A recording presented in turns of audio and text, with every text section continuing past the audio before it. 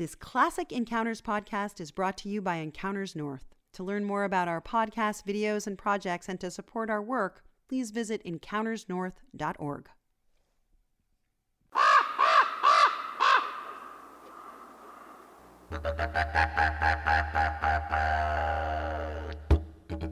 Hi, I'm Richard Nelson for Encounters, a program of observations, experiences, and reflections on the world around us.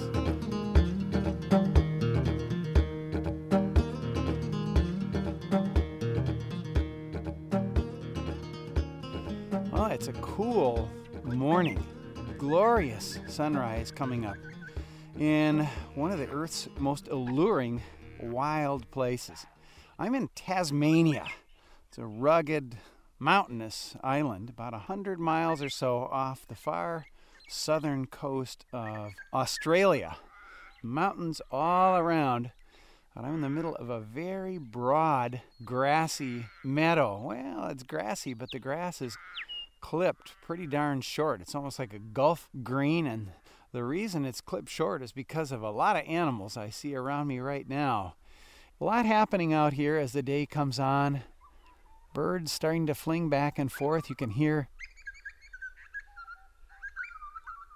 the beautiful voice of the Australian butcherbird, common songbird here in this part of the world.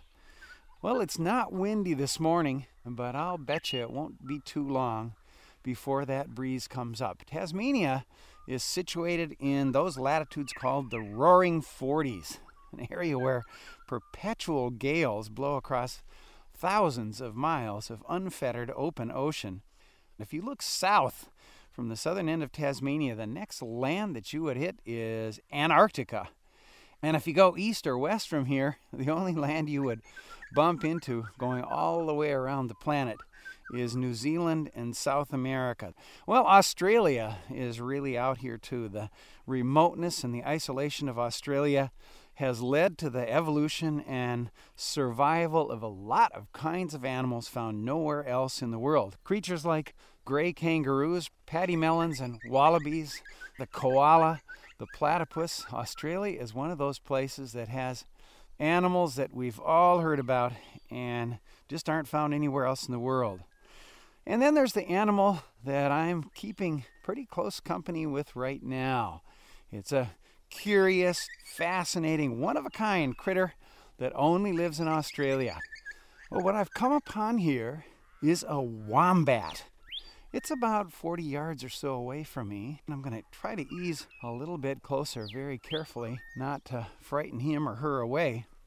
From a distance, you see the very stout, hefty, and distinctly barrel-shaped body of the wombat, and it's propped up on very short, very strong-looking legs. It's a build that's similar, I would say, to a pig from a distance when you see it in profile, or actually more like bears. There's several wombats scattered across the meadow here, and they remind me for all the world of the brown bears that come out to feed in the meadows along the Alaska coast in the deep green grass of summer. Well, I think this would be deep green grass here too if it weren't cropped so tightly by all these hungry animals around here, including our wombat.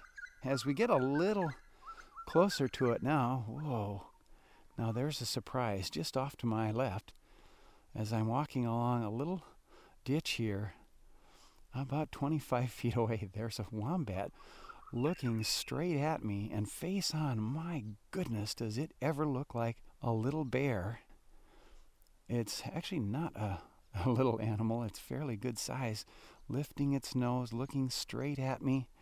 Thick brown fur, a very big broad head, and almost no discernible neck at all. And as it looks straight at me, I can see the great big leathery end of its nose. Looks like the sole of a bear's foot. And as it turns to the side now, quite a large behind there, and a tail so short on the end of that rounded stern that the tail is pretty much invisible. And I can see on all four of its feet very strong claws. This is an animal that's built for digging. And now face on, what really strikes you as you look right into the eyes of a wombat is how much it looks like a koala. Well, that's not entirely surprising because the koala is the closest relative of the wombat, although our wombat somehow looks a little bit more serious, more determined, maybe more businesslike than your average koala. This wombat can't quite decide what to do about me. I'm standing perfectly still and talking softly in hopes that it'll stay here and not take refuge in a burrow that's very close to it here. Now the name wombat, that somehow has a life all its own. Everybody knows that word wombat. It's as if it was invented somehow to be contagious and unforgettable. It comes from an Australian Aboriginal language. It was first recorded back in the 1790s by a British naturalist named George Bass. Most of the British settlers during those earlier times called wombats badgers because they have a vaguely similar shape to the European badger, and more likely because both of these animals spend much of their time down in burrows. Actually, some of the older rural Tasmanian folks still call wombats badgers. I'm easing very slowly a little bit closer to our wombat, and I have to say, it also looks like a seriously oversized woodchuck, or maybe a marmot that lives up in the North Country of Alaska and Canada. But there's a huge difference. The wombat belongs to a distinctive order of mammals that are called marsupials. A key feature that our wombat shares with all other marsupials, including those two kangaroos just off to my right, the more distant wallabies and pademelons, that key feature is a pouch, much like the one that's so famous in the kangaroo. In fact, there are about 130 species of marsupials living here in Australia. Now, like some other marsupials, our wombat, which is walking very slowly along in the bottom of the ditch here, our wombat's pouch opens toward the rear, backward, not like the one that the kangaroos have that opens in the front or on the top. This is an advantage, this backward-facing pouch, for a burrowing animal like the wombat because it keeps it from filling up with dirt. Can you hear that right now? Australian forest ravens. Listen to that very distinctive call of theirs. Now, this wombat is pretty good size and pretty fat. They get up to about 3 feet long, stand about 18 inches tall, and can weigh as much as 80 pounds. So a good-sized wombat, about as big as your average junior high student, I guess. It looks very powerful. The wombat, for all the world, could be a weightlifter. They use their heavy body and strong shoulders for digging, and that thick, broad skull that's almost as wide as the body of the animal itself. They can use that just to shove aside rocks or logs when they're burrowing down in these many, many burrows. In fact, I'm going to walk right up to a burrow here as our wombat is moving along. Big entrance. Boy, you feel like you could just about crawl inside that thing. It's a good-sized burrow. More about that later. Looking down into this burrow now, if a fox or a dingo, that's an Australian wild dog, should chase a wombat into a burrow, could end up with a very bad ending for that predator because the wombat will use its powerful legs and its thick pelvis to squash any threat up against the roof of the tunnel, can literally crush the skull of a fox or a dingo. So, as the book says, don't crawl down into a wombat's burrow. Could have a very disappointing end for you. Our friend that we're following along here is called the common wombat. It's only found in the southeastern corner of Australia and down here on the island of Tasmania. But there are lots of them. They're successful and adaptable animals. They live in many kinds of habitats, from coastal forests to high mountain meadows. They also like to live around the pasture lands where people raise cattle and sheep. Well, if you don't see a wombat itself, it's pretty darn easy to tell if they're around because, as we see all along the ditch here, the burrow opening's very conspicuous. And then there's the unmistakable calling card of an Australian wombat, and we've got a lot of it right here. Dry, dark chocolate-colored, cube-shaped droppings. Every Australian knows at least this one bit of nature trivia. As the Aussies say, wombat poo is square. It's like a smaller version of kids' blocks. I see some just right here. And I'll bend down. It's nice and dry. I'll pick it up. It's actually just as light as a piece of styrofoam. How in the world they do this, nobody seems to know. It's a miracle of nature.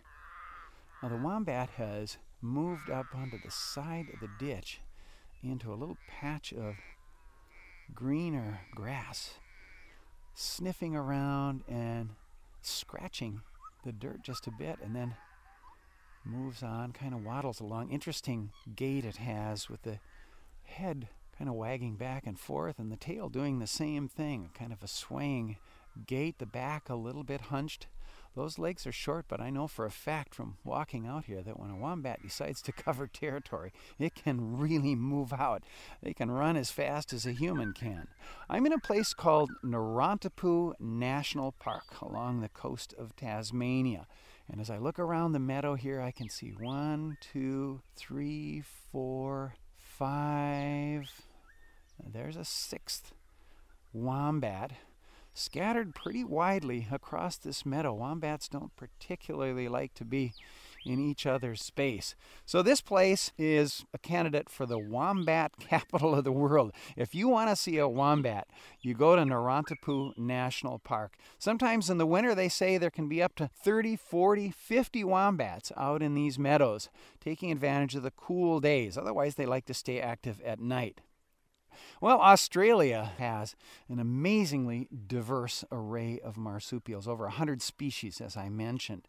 Now, the rest of the world is almost completely dominated by another kind of mammal altogether, called the placentals.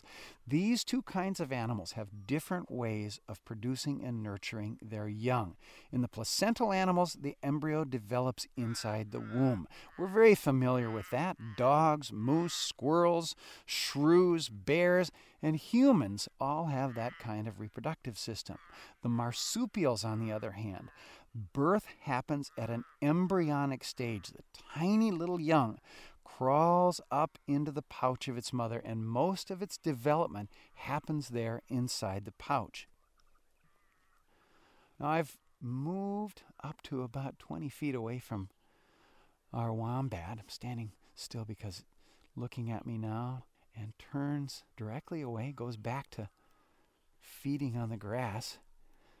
In fact, I can even hear the crunching sound as it chews away at the grass here.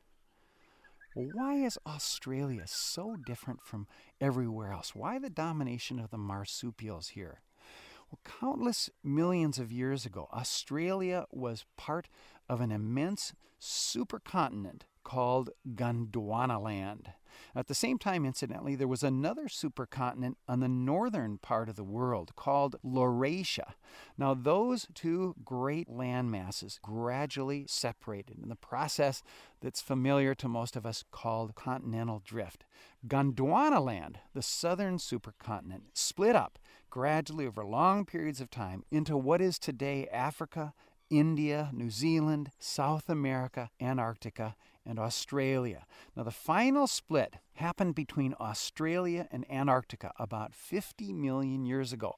And now imagine the continent of Australia like a giant raft carrying its cargo of plants and animals off into its own independent existence, and that included the ancestral marsupials. Now, there are still a few species of marsupials living in South America and one in North America. That's the familiar opossum.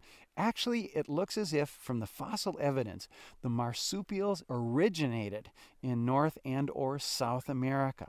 Apparently what happened was that the placentals outcompeted and displaced most of the marsupials back in North and South America. But here in Australia, the marsupials prevailed, they thrived, they evolved into a glorious array of species. Marsupials fill here in Australia most of the ecological niches occupied by placental mammals in other parts of the world. For example, our two gray kangaroos over here. These are grazers. They occupy the same ecological niche as deer do in North America. There are leaf eaters, the koalas, fruit eaters, the possums, gliders, very similar to flying squirrels that live here in Australia. Quite a few species of those. There are even tree kangaroos that occupy the same kind of niche as monkeys. And then here's our little friend, the wombat, similar to the marmot and the woodchuck in North America. Well, the marsupials and the placentals simply represent two fundamental ways of meeting the imperatives of life. Incidentally, the marsupial way of reproducing and raising young inside a pouch might in fact be more flexible and adaptable. That's because our kangaroos or our wombat here, who's paying no attention at all to me right now, these animals can have one young at the foot, independent, grazing on grass, and another one developing inside the womb. And in fact, even a third one, a suspended embryo inside their body. So if it happens to lose one of those young, it's got a replacement ready to go right now. So it's perhaps a better way in terms of long-term survival to use this marsupial system. Now our wombat has let me get pretty darn close. Now I've very carefully eased up. Oop. Kind of turns and looks at me. It's gotten used to me, and I guess it's tolerant of this guy talking about it here. Scratching away at the dirt and moving into some taller, very dry vegetation. Nuzzling down, eating again. Well, this is the crux of the wombat's evolutionary design. Its main diet is grasses. Wombats also eat roots. They'll munch away at herbs, at shrubs. Sometimes they'll nibble bark. And apparently a delicacy for wombats is moss. Let me just see if I can... I'm sneaking up really close to it here. Right behind it in this dry vegetation. It doesn't seem to care a bit about me. Practically leaning over it, and I really could touch it if I wanted to. Let me put the microphone down and listen. You can hear the sound of it. Hear that chewing?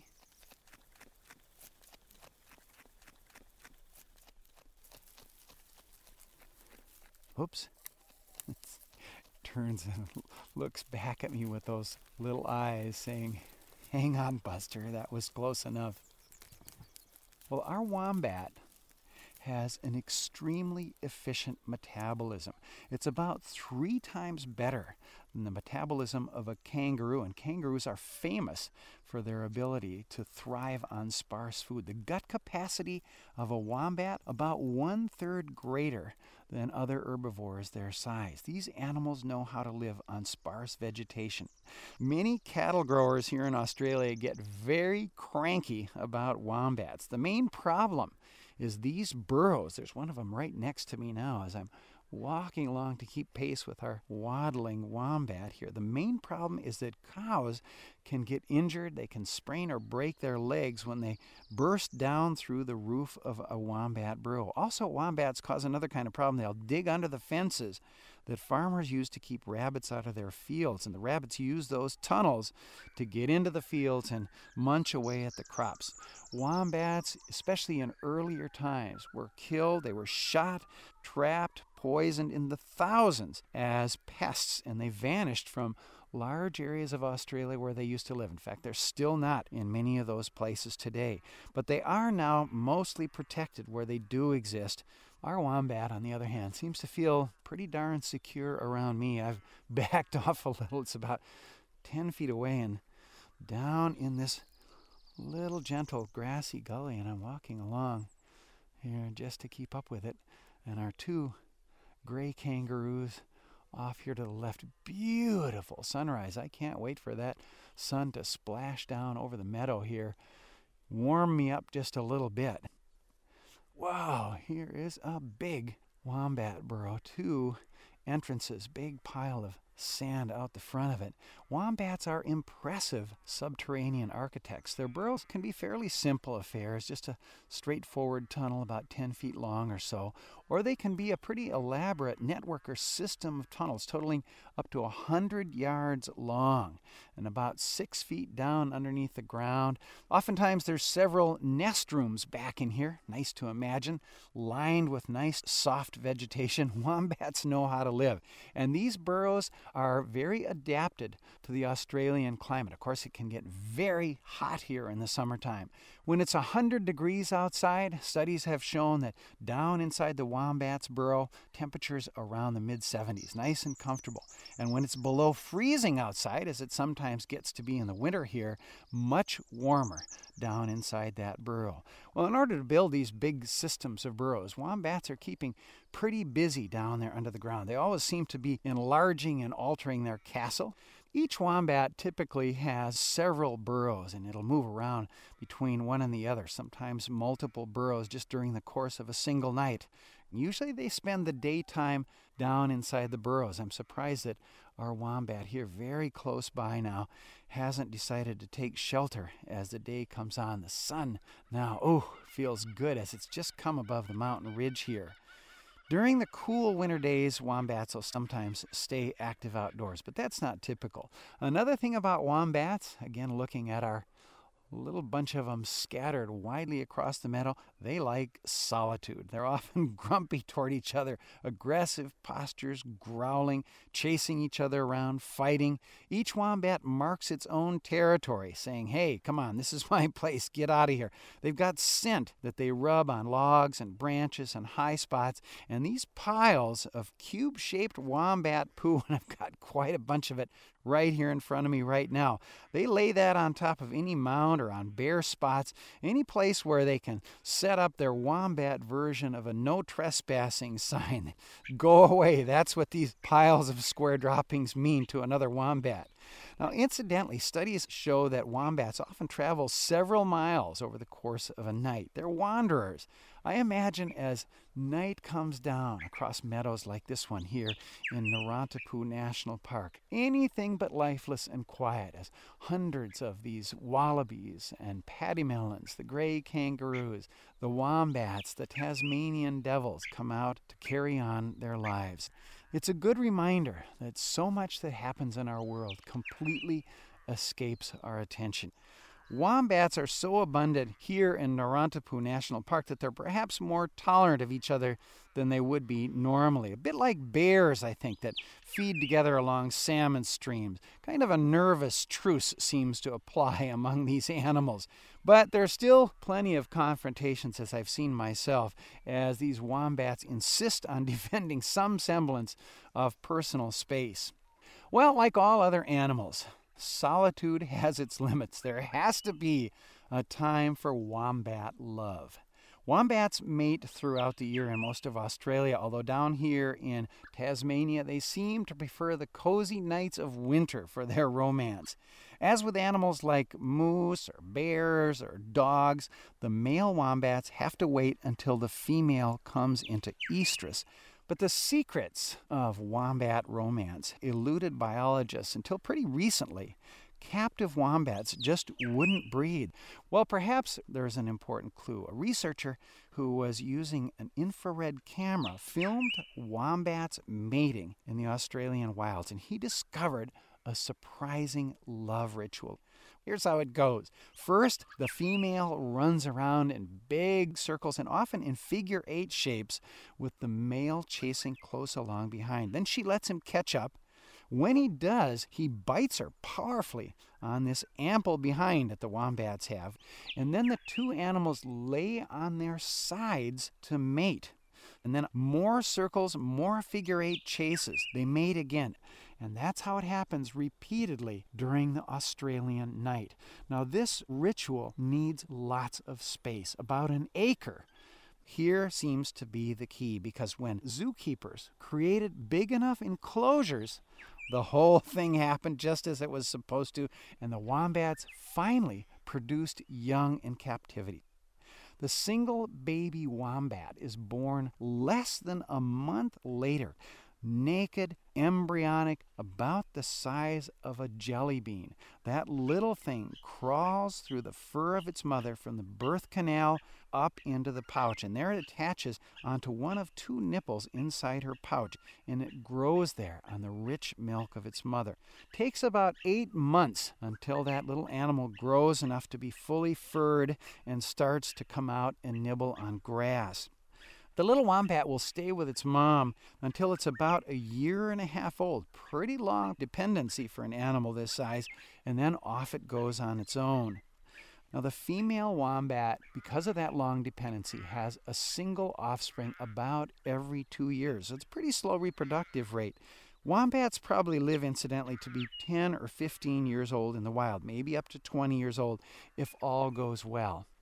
Our wombat right now, waddling along, and I'm keeping pace with it. 2 gray kangaroos just hopped off into a big thicket of ferns and shrubs over here. The wombat now, oh, there's a burrow. Probably thinking it's time to head for shelter. Well, wombats in a national park like here at Narantapu are living a pretty secure life, but in many areas, one main cause of wombat death is cars. It's really common to see dead wombats along the roadsides in Australia. Incidentally, if the animal is freshly killed, it's always a good idea to stop and have a look, because if it hasn't been there for long, you can check inside the pouch if it's a female, and you might find a live little baby wombat inside there. Interesting thing here in Australia, there's a network of volunteers called wildlife carers who take care of orphans from all kinds of animals: kangaroos, wallabies, possums, Tasmanian devils, and of course wombats like ours right here. I've visited several of these carers over the years, and it's amazing to be around these impossibly cute little critters. Wombats, I'd have to say, are among the most endearing of them all. Playful, sweet, snuggly, cuddly little animals. Eventually, those carers will take the animals that they've raised and release them into the wild. Our little wombat, well, not so little actually. Oh, it's about 4 feet away from me right now, and I've walked up very close to it, nibbling again on the grass. You hear it? Well, Australia, amazing place. It's inhabited by a lavish, endlessly intriguing community of animals that are unique to this continent. Of course, animals like the kangaroo, the platypus, the koala, they're among the most widely known and universally loved creatures anywhere in the world. And others, like our wombat here, well, they're only names for most people. But behind every name, there's the story of an animal that's taken millions of years to evolve. An animal that has its own exquisitely complex way of life. An animal that fits meticulously into its environment, that's a member of an elaborate community. An animal that holds more mysteries than we are ever going to unravel. Maybe it's the mysteries that intrigue me above everything else. What a pleasure to follow this animal around on this morning in the wild country of Tasmania. Turns and takes a look at me.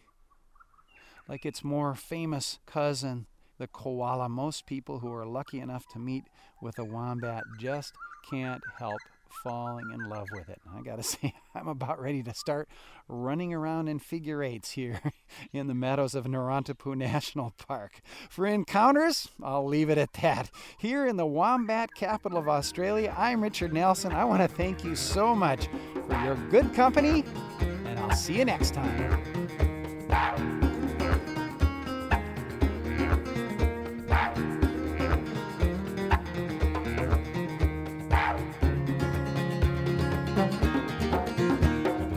Encounters is a production of the Island Institute and KCAW in Sitka, Alaska. This program was written and narrated by Richard Nelson, edited and produced by Lisa Bush. Special consulting from Ken Fate. Theme music by Outback. Encounters is funded by the National Science Foundation and by the Kenneth Johnson Family Foundation, the North Pacific Research Board, and Robert Osborne, Jerry Tone, Martha Wyckoff, and Sue Cohen. For more information about the show and to hear podcasts, go to encountersnorth.org.